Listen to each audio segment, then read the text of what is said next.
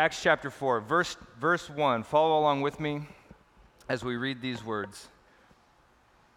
Now, as they were speaking to the people, the priests and the captain of the temple guard and the Sadducees came up to them, being greatly agitated because they were teaching the people and proclaiming in Jesus the resurrection from the dead. And they laid hands on them, and they put them in jail until the next day, for it was already evening. But many of those who had heard the message believed, and the number of men came to be about 5,000. And it happened that on the next day, their rulers and their elders and their scribes were gathered together in Jerusalem. And Annas the high priest was there, and Caiaphas and John and Alexander, and all who were of high priestly descent. And when they had placed them in their midst, they began to inquire, "By what power or in what name have you done this?" And then Peter, filled with the Holy Spirit, said to them, "Rulers and elders of the people, if we're being examined today for a good deed done to a sick man, as to how this man has been saved from his sickness, let it be known to all of you and to all the people of Israel that by the name of Jesus Christ the Nazarene, whom you crucified, whom God raised from the dead, by this name this man stands here before you in good health. He is the stone which was rejected by you, the builders, but became the chief cornerstone. And there is salvation in no one else, for there is no other name under heaven that has been given among men by which we must be saved." And Jesus, as always, I pray that you would prepare the hearts of your people tonight to hear from your word and to learn. I pray, Lord, that a greater depth, that a greater breadth, that a greater distance, a greater fathoming of your love and of the hope that we as Christians have, the inheritance that is before us, every reason for joy, every reason for peace, every reason for confidence, even when circumstances around us seem like everything is falling apart. I pray, Lord, that tonight would be a small piece of a growing understanding of the hope that we have in you, that your people would walk out of this room this evening a little bit more trusting and a little bit more loving and a little bit more faithful to you and to your name, and that they would take that out into the world and proclaim the gospel with confidence and boldness. So, Lord, speak to us now. Minister to your people, for we are listening. In Jesus' name we pray. Amen. So, one of the things that jumped out at me as I read this text and I just sat back and I thought about it is who these guys are, Peter and John, and then who it is that they're speaking to in these first 12 verses that we just read. And it dawned on me that any time that we are sitting at a table or going for a walk or any sort of situation and we're talking with a friend or we're talking with a family member, we don't really consider what it is that we're going to say before we say it. I've never written out something that I wanted to say to my wife except for our wedding vows, because that was a very special occasion. That was a very special time and place, and I didn't want to mess it up, and I certainly didn't want to leave to chance what it is that I might say in the moment. So I planned ahead, and I wrote it down, and I copied, and I pasted, and I edited, and that's a thing that we tend to do depending on our audience. If we're going to make a speech at a wedding, typically we write it down. If we're going to get up and present a sermon in front of a group of people, you should at least write something down and not just shoot off the cuff unless you absolutely have to, and those sort of situations do and have happened. But we take into consideration what it is that we're going to say for special occasions. We don't just wing it. And here Peter and John, in the midst of a trial, in the midst of a persecution, in the midst of being literally arrested and brought before a very intimidating group of people, what we see is that they're before the Supreme Court of Israel, and we have recorded what it is that they said to them. And so while Peter and John didn't have an opportunity to think about what they were going to say all that much, we have an example given to us of how to represent the Lord in an intimidating situation. We have before us an example of what to say specifically and even in pattern. What is it that Peter lays out? What is it that is spoken here to a group of people that otherwise he would have had no audience with? He's here because he got arrested. John's here because they got arrested. So we should pay attention. As I was reading this, I was like, I should be paying attention very closely to what it is that Peter says, because this is a special occasion, not one that they planned on, but it's a special occasion all the same. They have an audience before the Supreme Court of Israel.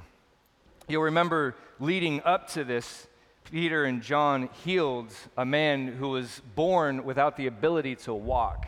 And this miracle brought about a bit of a drama and a bit of a conflict, and Peter began preaching a sermon, and then right smack dab in the middle of his sermon here, starting off in chapter 4, verse 1, we have an interruption that takes place. Now, as they were speaking to the people, so in the middle of this sermon, the priests and the captain of the temple guard and the Sadducees came up to them. The priests, the captain of the temple guard, and the Sadducees all interrupt this sermon. It's quite an interruption. Peter and John had made quite a stink, and there was no moderation in sending people to disrupt them, sending people to stop them. There were the priests who were there working in the temple. Priests, the job of a priest was basically to make sacrifices on behalf of the people and for the people. They represented the divine to the people, and they represented the people to the divine. They were sort of the person who stood in the gap, the intermediary between the common folk and Yahweh himself. They performed sacrifices. They did this daily maintenance of the temple itself, and they show up to see what it is that's going on. The captain of the guard, that's basically the chief of police. The temple police were there to make sure that things were conducted in an orderly way and that things didn't ever get out of hand, that no riots broke out. And the captain is there to see what's going on. And the Sadducees themselves come to see what's going on. The Sadducees were a religious sect from before Christ was born, during the Maccabean revolt. If you know about that, then you know what's going on. We don't really have time to get into it tonight, but they were a religious sect. They had a lot of political power. They had a lot of religious power. They were very astute, very educated, and they lasted all the way, their group lasted all the way up until the destruction of the temple in AD 70. They were the elite group. They believed only in the first 5 books of the Bible. They believed that only that had been authored by God himself. So they didn't believe in resurrection. They didn't believe in demons or angels. They didn't believe in anything spiritual. And actually, just for fun, because it is kind of funny, them not believing in resurrection, Paul turns them and the Pharisees against each other in a moment of quick thinking when he was arrested. In Acts chapter 23, starting in verse 6, we read this account. Paul said, "I was not aware, brothers, that this was the high priest, for it is written that you shall not speak evil of your ruler or of your people." So Paul is arrested here. He's in hot water. But knowing that one of the groups that were there were Sadducees and the other were Pharisees, Paul began crying out to the Sanhedrin, "Brothers, I am a Pharisee and a son of a Pharisee, and I am on trial for the hope of the resurrection of the dead." And as he said this, there is a dissension between the Pharisees and the Sadducees, and the assembly was divided. For the Sadducees say that there is no resurrection or angel nor spirit, but the Pharisees acknowledge all of them. And there occurred a great outcry, and some of the scribes of the Pharisaic party stood up and began to argue heatedly, saying, "We find nothing wrong with this man. Suppose that maybe a spirit or an angel has spoken to him." And as a great dissension was developing, because the commander was afraid that Paul would be torn to pieces by them, he ordered the troops go down and take him away.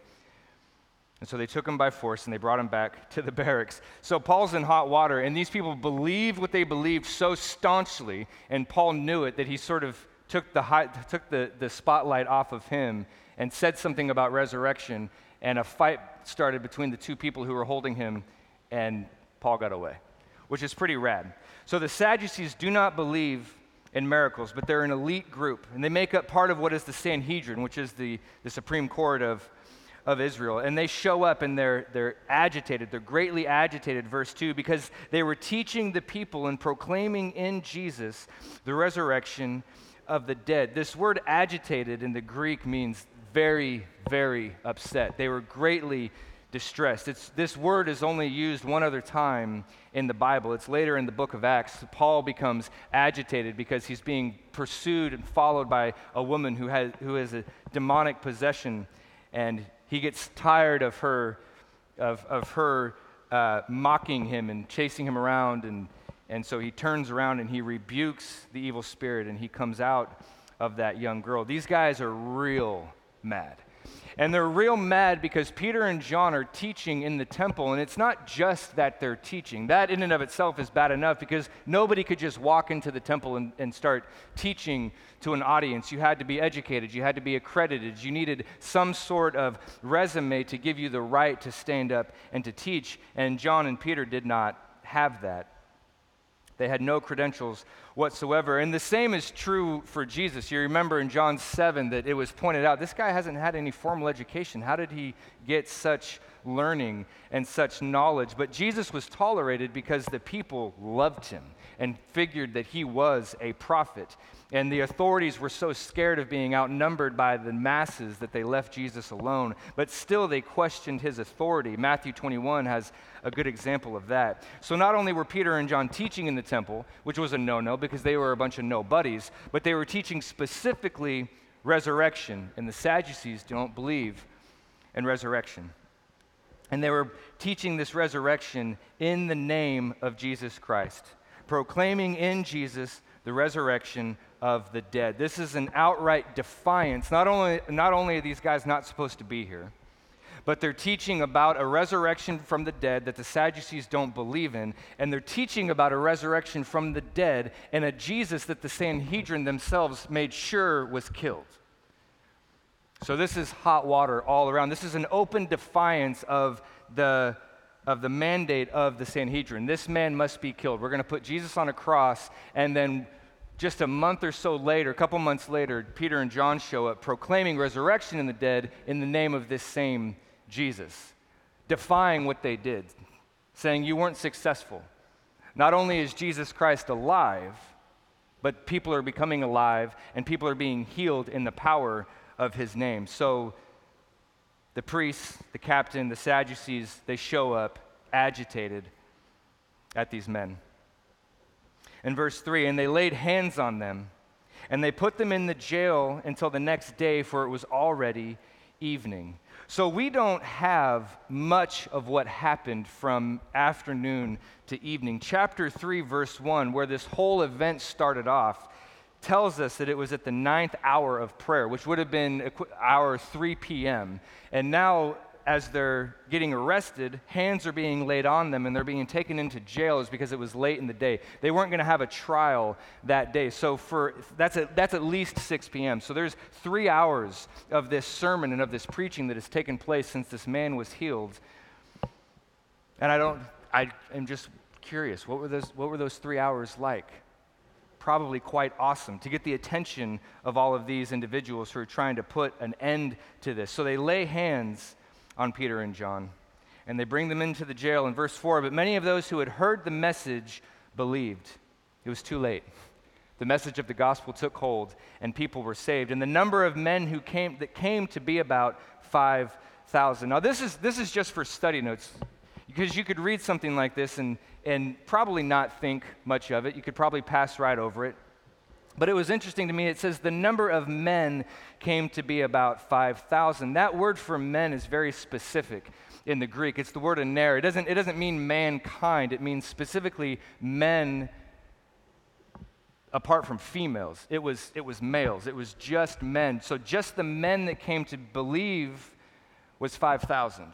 We don't know how many women. This is the same thing that happened in the story of the feeding of the 5,000 in Mark chapter 14. It's the word aner, 5,000 men plus women and children. So we don't really know how many people came to be saved this day, but it was a lot of people, at least 5,000 men plus women and maybe some youngsters who were in the crowd.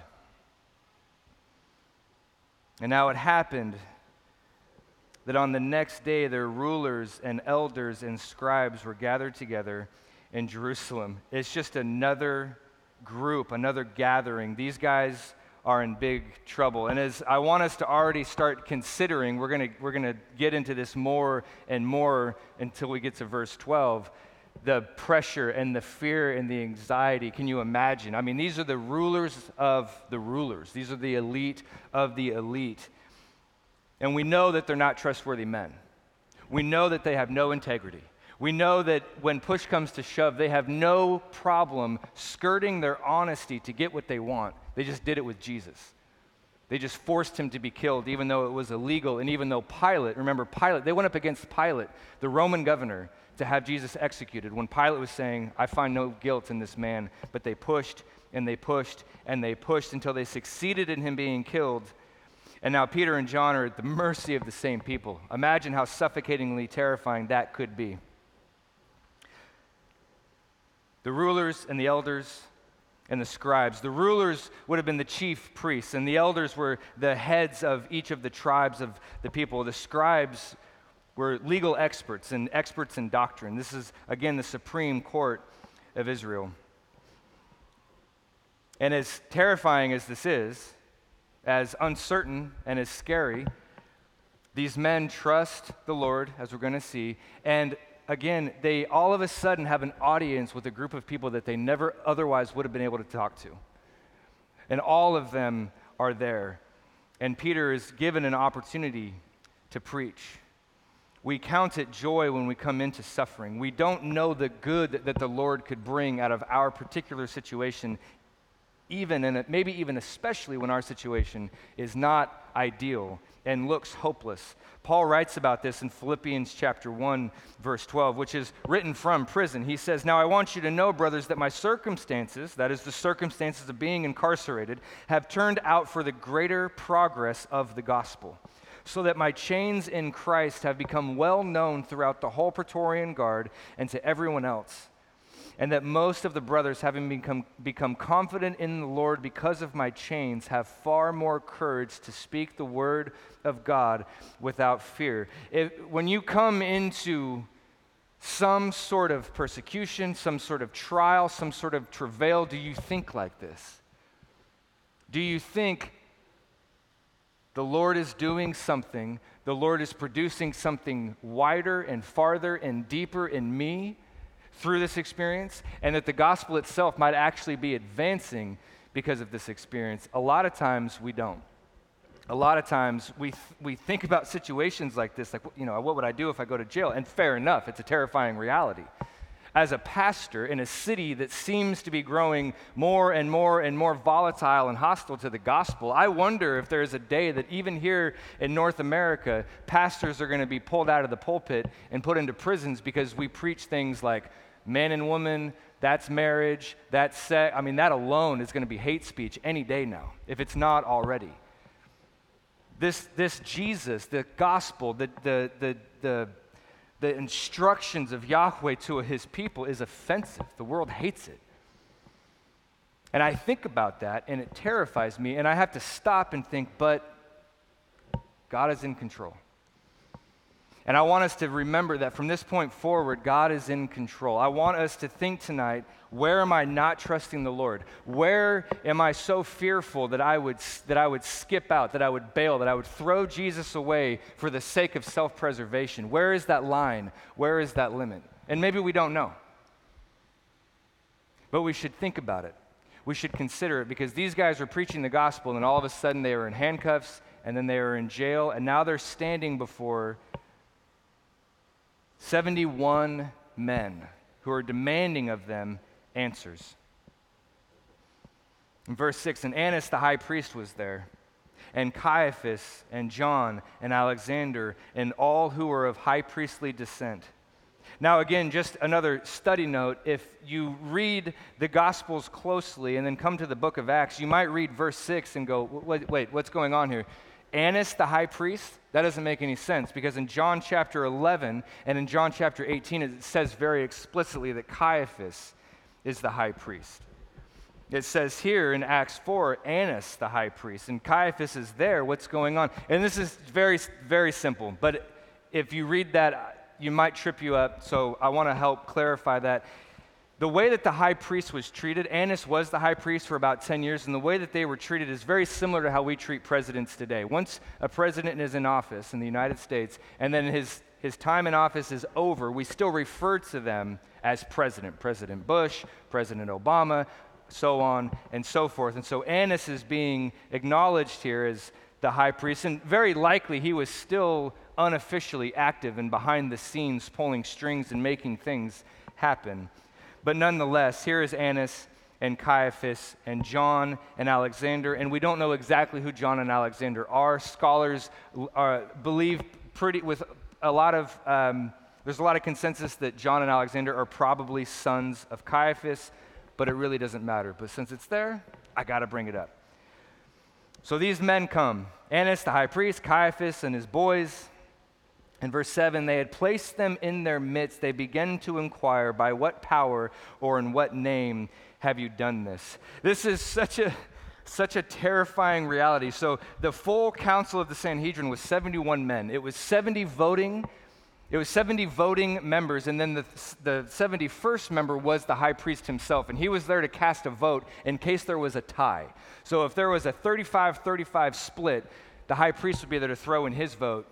So he was the deciding vote in those sorts of situations. 71 individuals, and whenever they brought someone before them and placed them in their midst, their council area was a semicircle with the 71 seats, and the 71 seats were elevated above so that the men could look down on the accused. So imagine, if you will, Peter and John in their sandals and their dirty clothes, standing in a semicircle right in the middle, halfway surrounded by 71 men looking down on them and demanding them answers. What would you do? What would you say? I don't know. I don't know what I would do. I don't know what I would say. I hope that I would say and do what Peter says and does. But we have to give the Sanhedrin a little bit of credit here, because what they are doing is biblically prescribed. There's been not even a rumor, but a verified account of a miracle. It's actually taken place. It's no secret. They can't deny it. And so they're asking for answers. What is your point? Where are you going with this? What's the direction? What's the name? What's the power? What is your influence? Where are you trying to lead the people? And this is precisely what's prescribed in Deuteronomy chapter 13. It's what I have been teaching on for the last several weeks as to why we as Christians don't just blindly follow the miracles. We have to see what is the product of the miracle. Does someone perform a miracle and then say, great as I? That's not a miracle that we follow, but it's something that can happen. If someone performs a miracle, even something like raising somebody from the dead, and then says, great is Buddha, you don't go for that. The demon can counterfeit powers and wonders. And in Deuteronomy 13, we're told explicitly, if a prophet or a dreamer of dreams arises among you and gives you a sign or a wonder, and that sign or wonder comes true concerning which he spoke, and says to you, let us go and pursue other gods which you have not known, and let us serve them. You shall not listen to the words of that prophet. You shall not listen to that dreamer of dreams, for Yahweh your God is testing you to find out if you love Yahweh your God with all of your heart, and with all of your mind, and with all of your soul. And then in verse 5 it says, that prophet or dreamer of dreams shall be put to death. And so here we have miracle worker, we have people who are speaking in the name of Jesus, and so they're surrounded in a half circle by the Sanhedrin, and the demand is being made, in what name and what power are you doing this?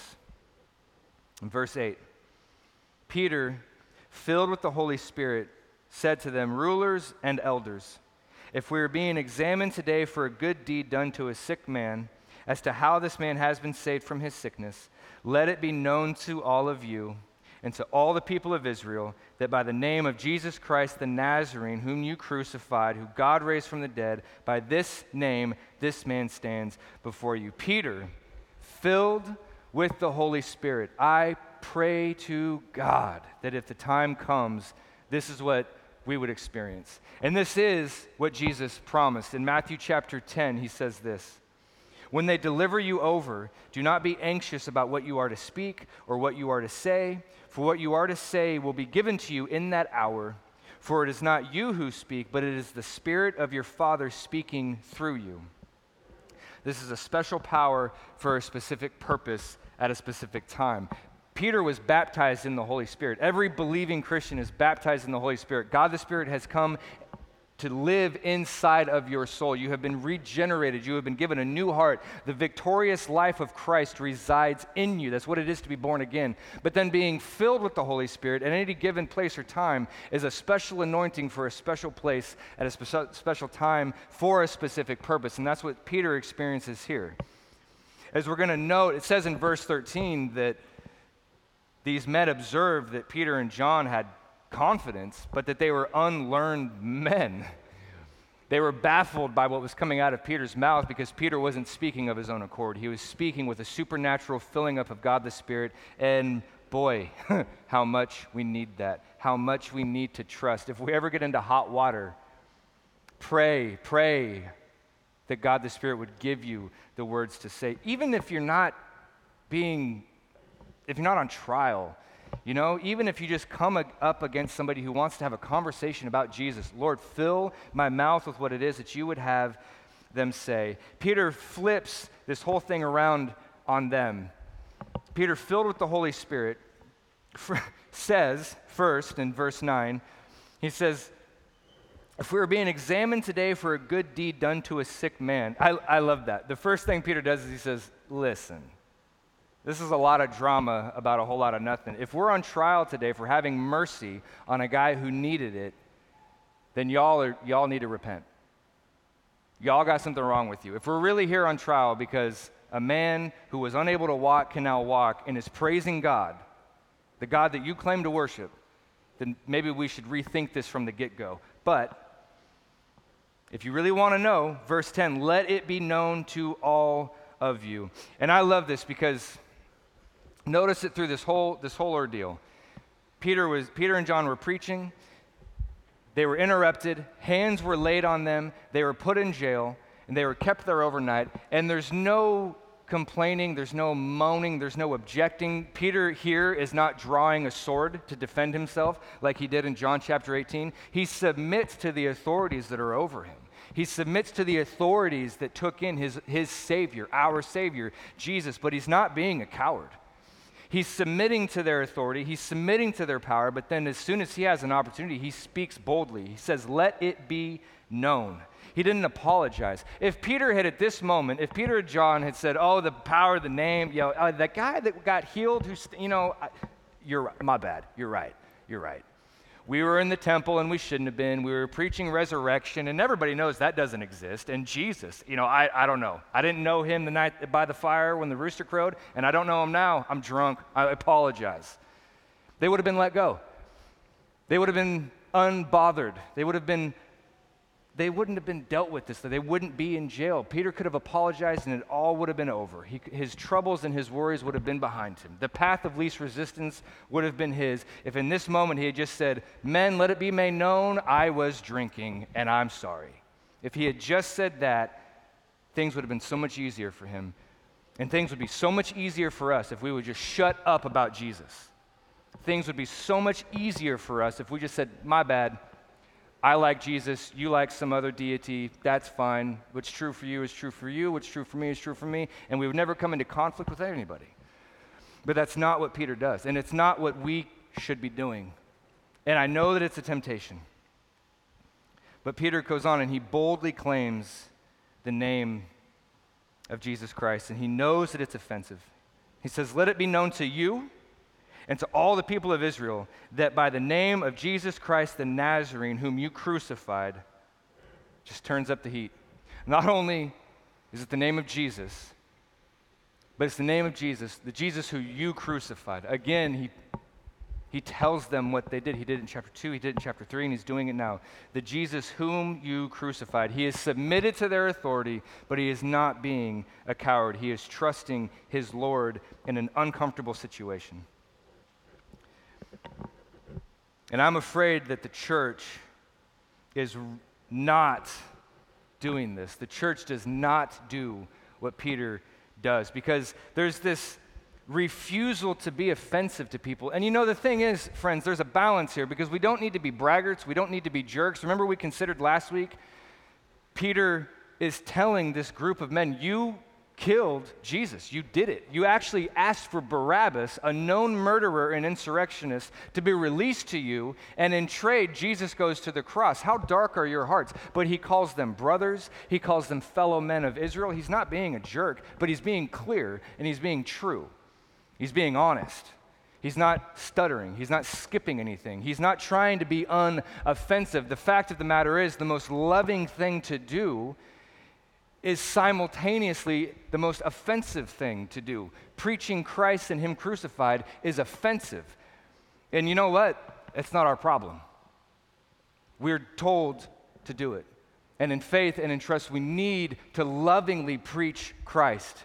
That there's no other name under heaven given among men by which you must be saved. That's it, the way, the truth, and the life. It's him. And the world hates it.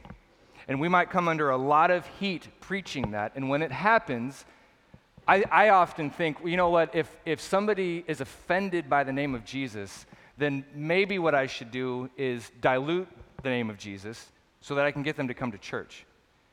But then at church, they're just going to hear the name of Jesus. If they reject you, even if they're just like politely no, I mean, there's nothing, but we have to preach Jesus. We have to preach him. I was in the neighborhood earlier this week, and I was working on this sermon, or maybe a different one, doesn't matter, and I was minding my own business, and we were at Sweet Hereafter up here, this little vegan spot that Nick Mariakis makes us go to. And I was there alone, and on the other side of the restaurant, there was a woman about my age, and then a woman that looked like she was maybe in her 80s, and I wasn't really paying any attention to them, but I saw that they were there. And at one point, the woman who looked like she was in her 80s got up, and she was on the telephone, and she was speaking very loudly, and she actually came and she sat right next to me, and she was canceling her credit cards. And I could hear the person on the other line say, why are you canceling your credit cards? Is it our service? Is it something that happened? And she said, no, it's nothing like that. I'm canceling my credit cards today because I've just come from the doctor's office, and they've given me 3 months to live. And I just want to cancel these credit cards so that my kids have one less thing to deal with when I'm gone. And as a pastor, my ears perked up. 3 months to live. And if you live in Portland, Oregon, there's a 90% chance you're not a Christian. So here's a woman who might be facing eternal damnation, and she's sitting right next to a pastor. And you know what my gut did? Shut up, dude. You're in Sweet Hereafter in Portland. There's literally a sticker right outside on the brick wall of a Bible that has fake news printed across the front of it. And you're going to tell this woman about Jesus Christ in this place right here, right now, when she didn't ask you to? Yeah, I am. I had to tell myself to shut it. And she finished her phone call, and she went back over to her table, and I followed her. And I sat down with what I found out was her and her daughter, and I said, ma'am, I and the entire bar couldn't help hearing what you said. I'm a Christian pastor at this cool castle building right over here. Oh yeah, I know the place. And I shared with her the gospel, and she wasn't really all that interested. But she gave me her phone number, and I texted her, and we prayed right there and then in the table. And if I had listened to my gut, that wouldn't have happened. Now I'm going to ask for y'all, if you're going to join this fast for this week, if you're going to come to prayer, and even if you don't, pray for Roseanne. I don't exactly know how old she is, 70s to 80s, but she's got cancer, and the doctors have given her 3 months, 6 months at the most to live, and she needs to know Jesus. Pray that she texts me. Pray that she comes into this church. We have to tell people about Jesus, even if they don't really want to hear it. That doesn't mean that we shut up. We don't need to be braggarts. We don't need to be bullies, but we do need to preach the gospel of Christ, because there is no other name. Jesus Christ, who you crucified, who God raised from the dead. There it is again. Peter puts the blame on them. He says, you crucified Jesus, but it's not his focal point. The focal point is God raised, whom God raised. Jesus is not dead. He is alive. He is raised from the dead, and that eternal life can be yours by grace through faith. He said the same thing in chapter 2, verse 23. He said the same thing in chapter 3, verse 15. Friends, we will suffer because of the name of Jesus to some extent. We may never stand before a court like this. I hope it doesn't happen, but if it does, we have to think about this kind of situation rightly and appropriately, because what the devil's going to try to do whenever this sort of thing happens, or even something like you get a death sentence, 3 months to live, our natural inclination and what the devil is going to twist on is, see, I told you that God was a liar. I told you he was untrustworthy. I told you that you couldn't put your faith in him. Look what happened to you. Look what happened to your health. Look what happened to your kids. That is the voice of the devil. That is the voice of living hell trying to suck you in. Peter himself in his epistle would go on to say, "Beloved, do not be surprised at the fiery trial when it comes upon you to test you, as though something strange were happening to you. But rejoice insofar as you share Christ's sufferings, that you may also rejoice and be glad when his glory is revealed. If you are insulted," listen to this carefully, "if you are insulted here and now for the name of Christ, you are blessed, because the Spirit of glory and of God rests upon you." Jesus himself said in Matthew 13:13, "You will be hated by all because of my name." And we hate to be hated. We hate to be hated. But we learned the lesson from the Apostle Paul when he was Saul on the way to Damascus, who was persecuting and killing Christians. He gets knocked off his horse. The resurrected Christ appears to him and says, "Saul, Saul, why are you persecuting me?" Paul was killing Christians because he hated Jesus. And to this very day, people persecute Christians because they hate Jesus. If it wasn't because of the name of Jesus on your lips, we'd be getting along just fine. So where's our allegiance? Christ or self-preservation? Love of the world or love of God? I can't answer that for you. All I can do is bring out what's in the text. Peter, in this moment of trial and travail, and John along with him, trusted in Jesus and preached him boldly. 1 Peter 1:6, "In this you rejoice, though now for a little while, if tested by fire, you may be, even if now for a little while, if necessary, you have been grieved by various trials, so that the tested genuineness of your faith, more precious than gold, though it perishes when it's tested by fire, may be found to result in praise and glory and honor at the revelation of Jesus Christ." Sorry. The point there is that talk is cheap. One of the things that stuck out to me as I was reading this is really silly, but I remember it clearly.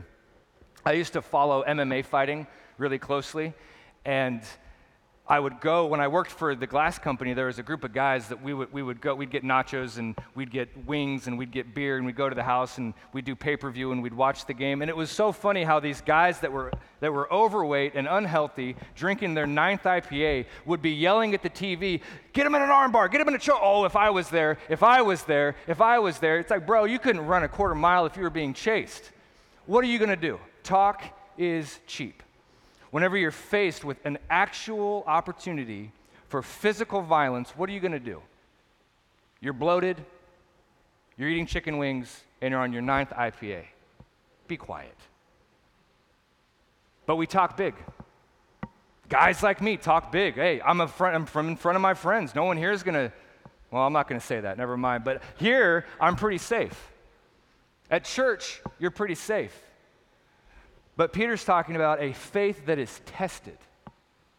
A faith that is tested. COVID was a test. Coming to church during COVID was difficult, it was scary, and for some people the right thing to do was to keep their distance. There were some people that's absolutely fair enough for your health, totally understand.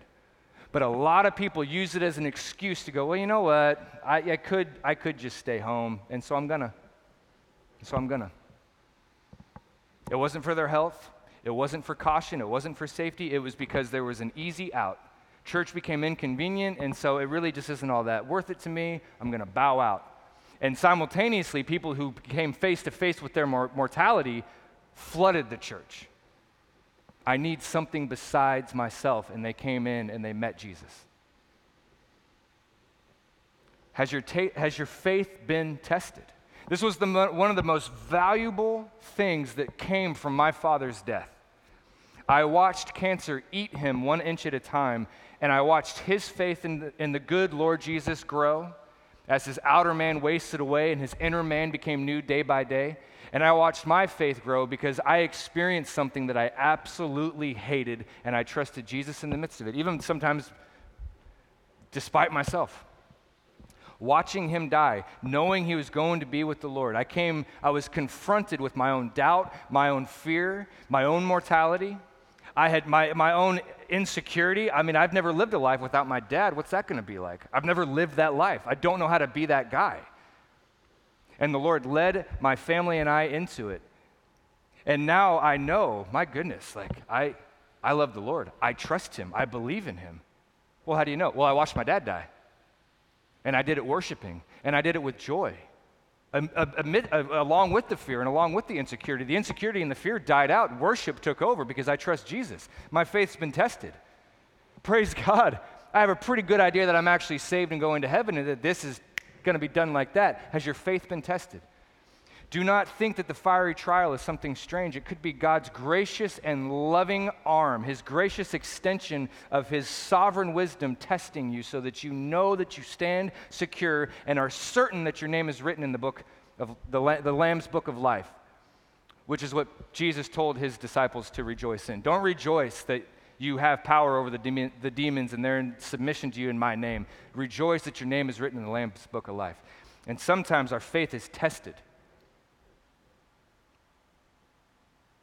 And it's a gift. It's a gift. And Paul, the Apostle Paul, believed in this so much, this praise and this honor and this glory that is ours. It's for us. When Jesus is revealed, when he comes again and ushers us into his kingdom, this praise and glory and honor is ours. And Paul believed in it so much that he actually writes in Colossians 1:24, I rejoice in my sufferings. Notice that when you read all of the epistles, all of the writings of James and Peter and Paul, they never say, I pray that your persecution will abate, or that your pain will be assuaged, or that your suffering will be ameliorated. He never says anything like that. What he prays for in the midst of trial and persecution is for boldness and for knowledge and for peace and for power. Paul and James and Peter and they never say, woe is me, I've been shipwrecked. Woe is me, I'm in jail. Woe is me, I'm being persecuted. Woe is you. Everybody hates you because of the name of Jesus. Woe is you. You never read that. The only time that Paul says, woe is me, is when he says, woe is me if I do not preach the gospel. 1 Corinthians 9:16. Peter could have apologized. John could have said, my bad, and they would have been released. But what a mutiny. What a failure. What a betrayal. And what a missed opportunity. Paul expresses this. Woe is me, not if I'm beaten or stricken or persecuted, but woe is me if I do not preach the gospel. That's the pain of discipline or the pain of regret. They were in pain because they dedicated, they were disciplined, they preached the word of God. But the pain of regret is so much worse. The pain of regret is what Peter experienced when he denied Jesus 3 times, explicitly and with an oath. And he wept bitterly. Here he's in trouble, but he's not weeping. He's preaching. It's beautiful.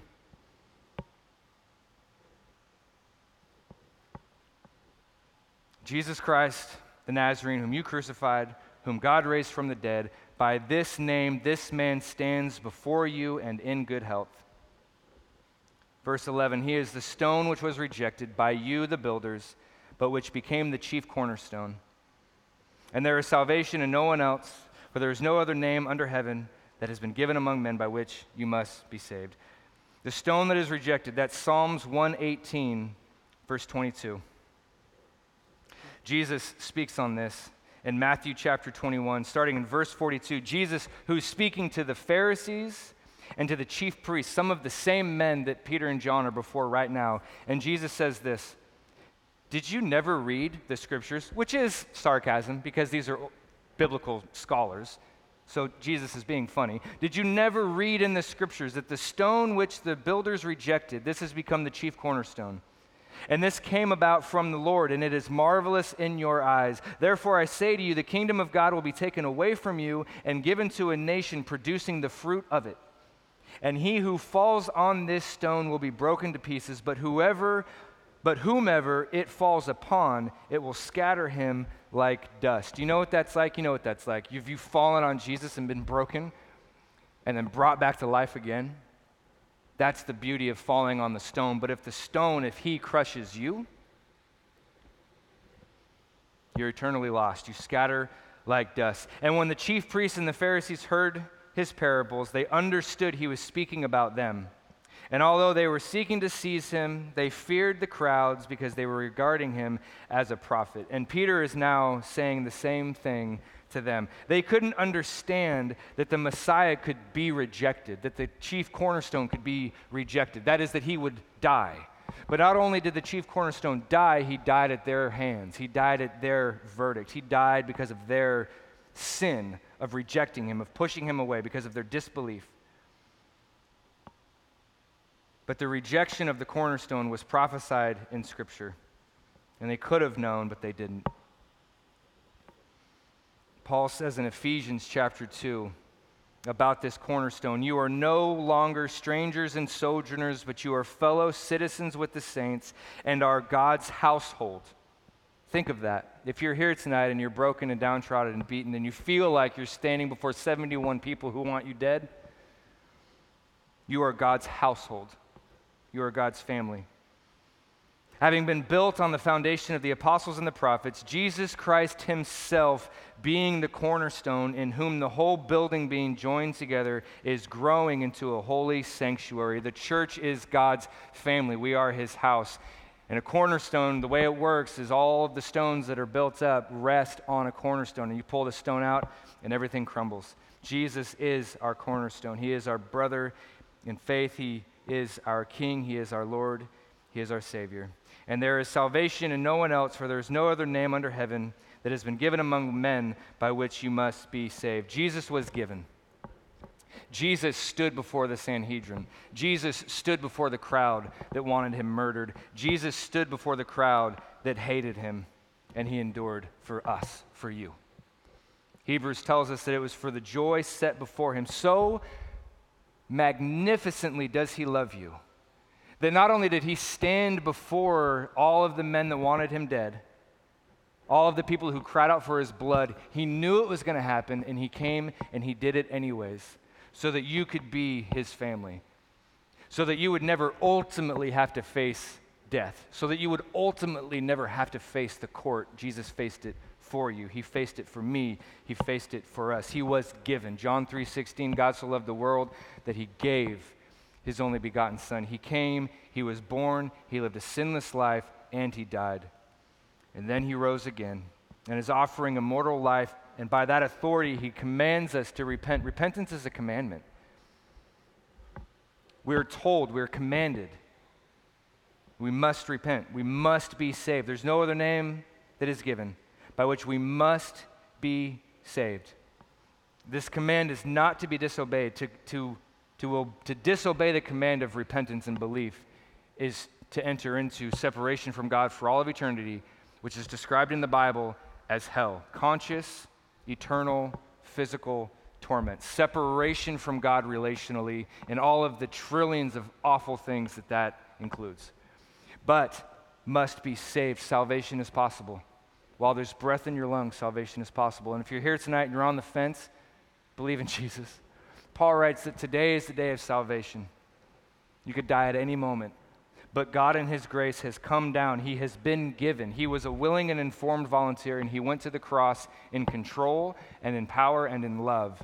And he died knowing it was going to happen. He faced a situation worse than this for you because he loves you. Do you believe that? He loves you. He loves you. He loves you like crazy. He loves you like mad. He loves you so much it cost him this.